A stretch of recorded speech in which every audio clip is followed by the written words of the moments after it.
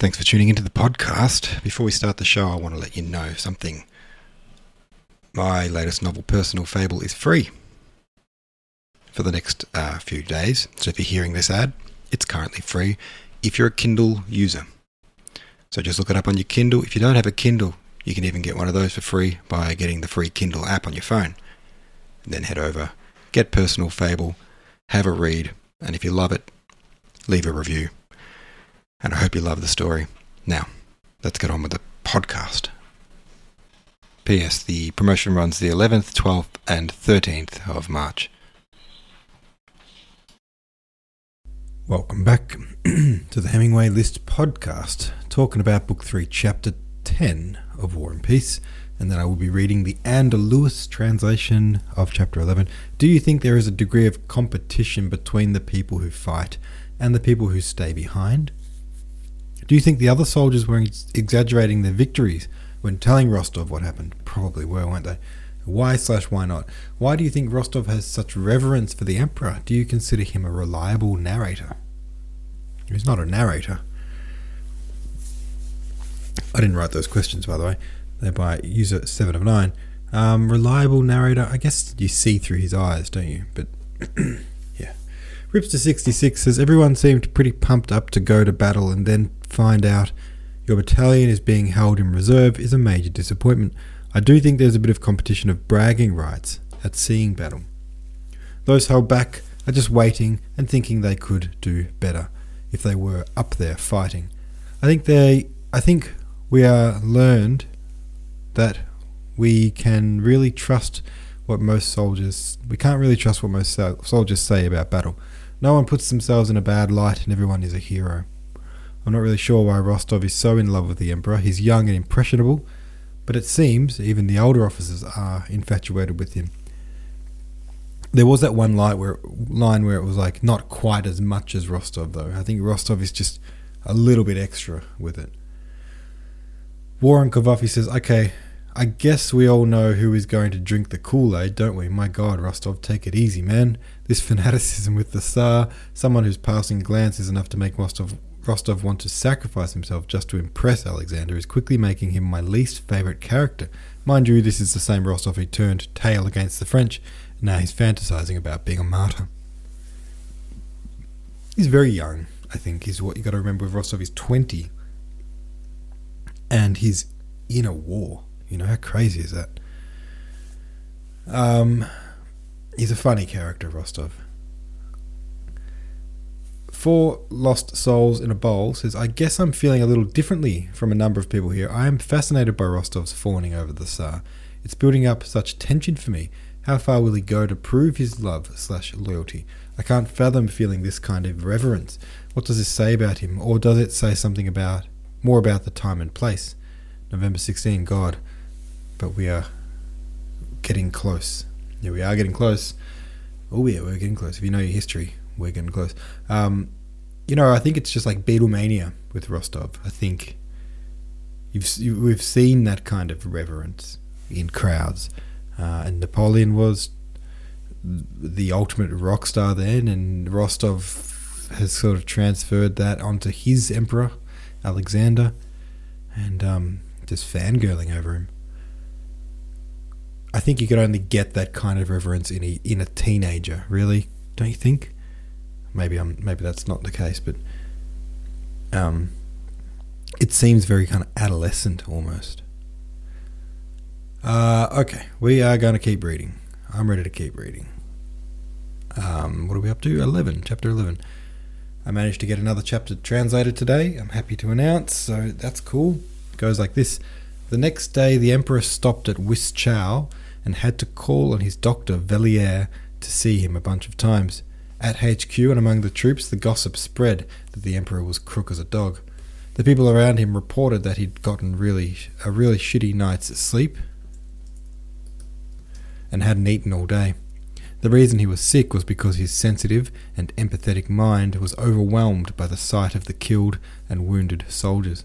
At daybreak on the 17th, a French officer with a flag of truce had rocked up, demanding an audience with the Russian Emperor, and was brought into Wischau from our outposts.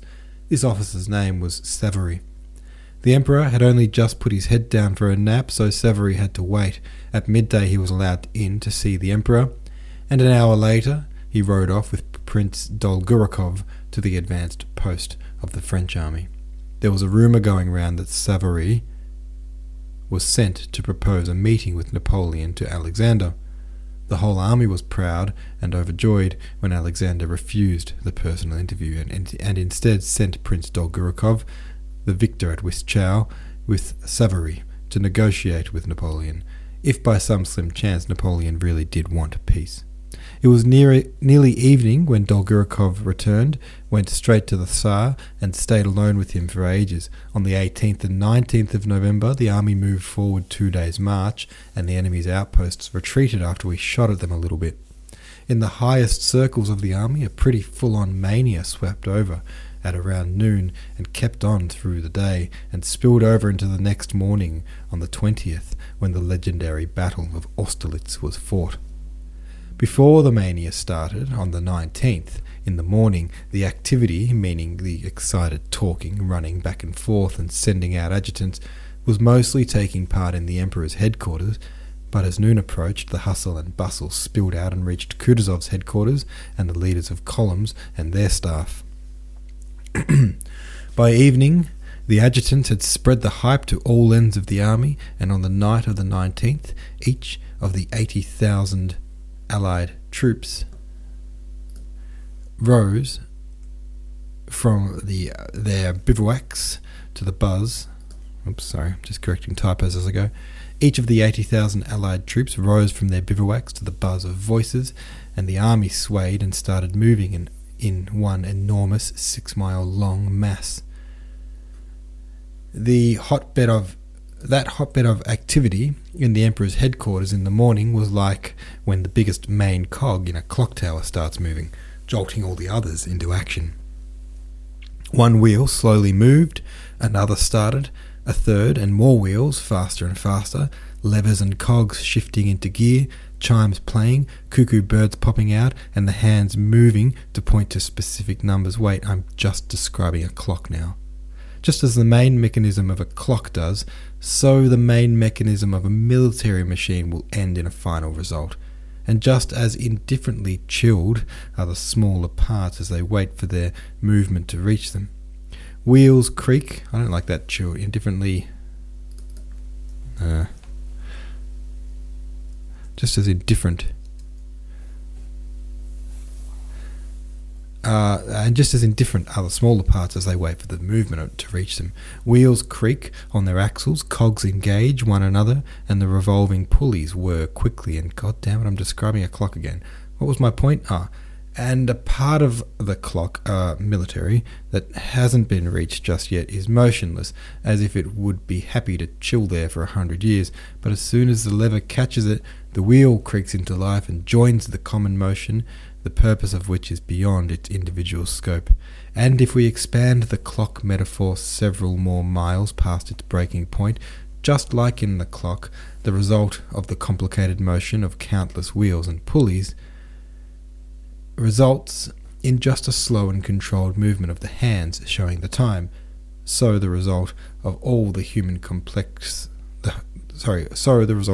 complex human activity of 160,000 Russians and French, their passions, desires, remorse, humiliations, pride, fear, enthusiasm, resulted in one side losing the Battle of Austerlitz, the so-called Battle of the Three Emperors.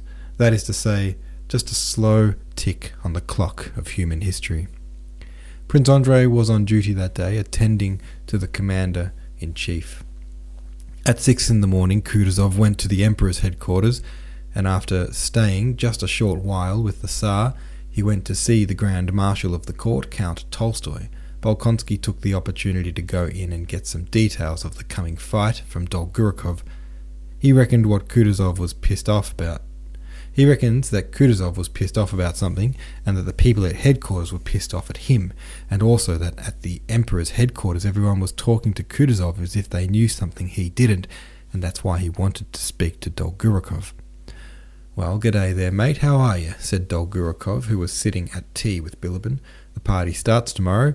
How's the old bugger? Grumpy?" I don't know about Grumpy, but I dare say he'd like to chime in on this debacle. But they heard him out at the Council of War, and they'll let him speak when he starts talking some sense, but to dilly-dally around now while Bonaparte is shit scared of a fight is ridiculous. So you saw him, did you? Said Prince Andrei. So what's Bonaparte like? Were you impressed?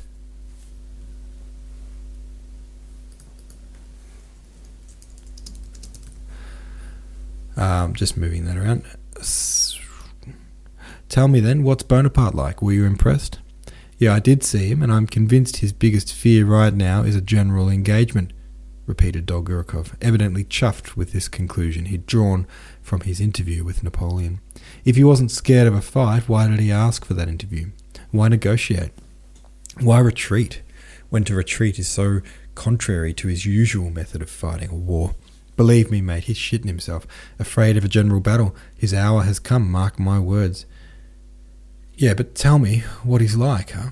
Said Prince Andrei again. He is a guy in a grey overcoat who desperately wanted me to call him Your Majesty, and who got his knickers in a knot when I didn't. That's the kind of guy he is, nothing more, replied Dolgorukov, looking round at Bilibin with a smile. Listen, I respect Kutuzov, he continued, but we'd be a fine bunch of dickheads if we sat on our hands and gave Napoleon time to escape, or come up with some trick. Now that we for sure have him in our grasp. No, we can't forget Suvorov and his rule, not to put yourself in a position to be attacked, but yourself to attack. Trust me, in war the energy of young men often shows the way better than all the experience of a bunch of old slowpokes. But in what position are we attacking him? I went out to the outpost today, and it's not possible to say where his main forces are situated, said Prince Andrei. He wanted to explain to Dolgorukov a plan of attack that he'd come up with himself. It doesn't matter, Dolgorukov said quickly. And getting up, he spread a map on the table. All eventualities have been foreseen if he's standing up before Brunn. And Prince Dolgorukov quickly and sloppily explained Weyrother's plan of a flanking movement. Prince Andrei, in reply, started to explain his own plan, which could easily have been as good as Weyrother's, other than its key disadvantage being that Weyrother's had already been approved. As soon as Prince Andrei started to explain why his plan was better than Weyrother's, Prince Dolgorukov stopped listening and stared blankly, not at the map, but at Prince Andrei's face. Anyway, there's going to be a council of war at Kutuzov's tonight. You can say all this there, remarked Dolgorukov. I'll do that, said Prince Andrei, moving away from the map. What are you guys on about? Said Bilibin, who till then had listened to their conversation with a smile and was now evidently ready to crack a joke. Whether we win or lose tomorrow, the glory of the Russian army is secure, except for your mate Kutuzov.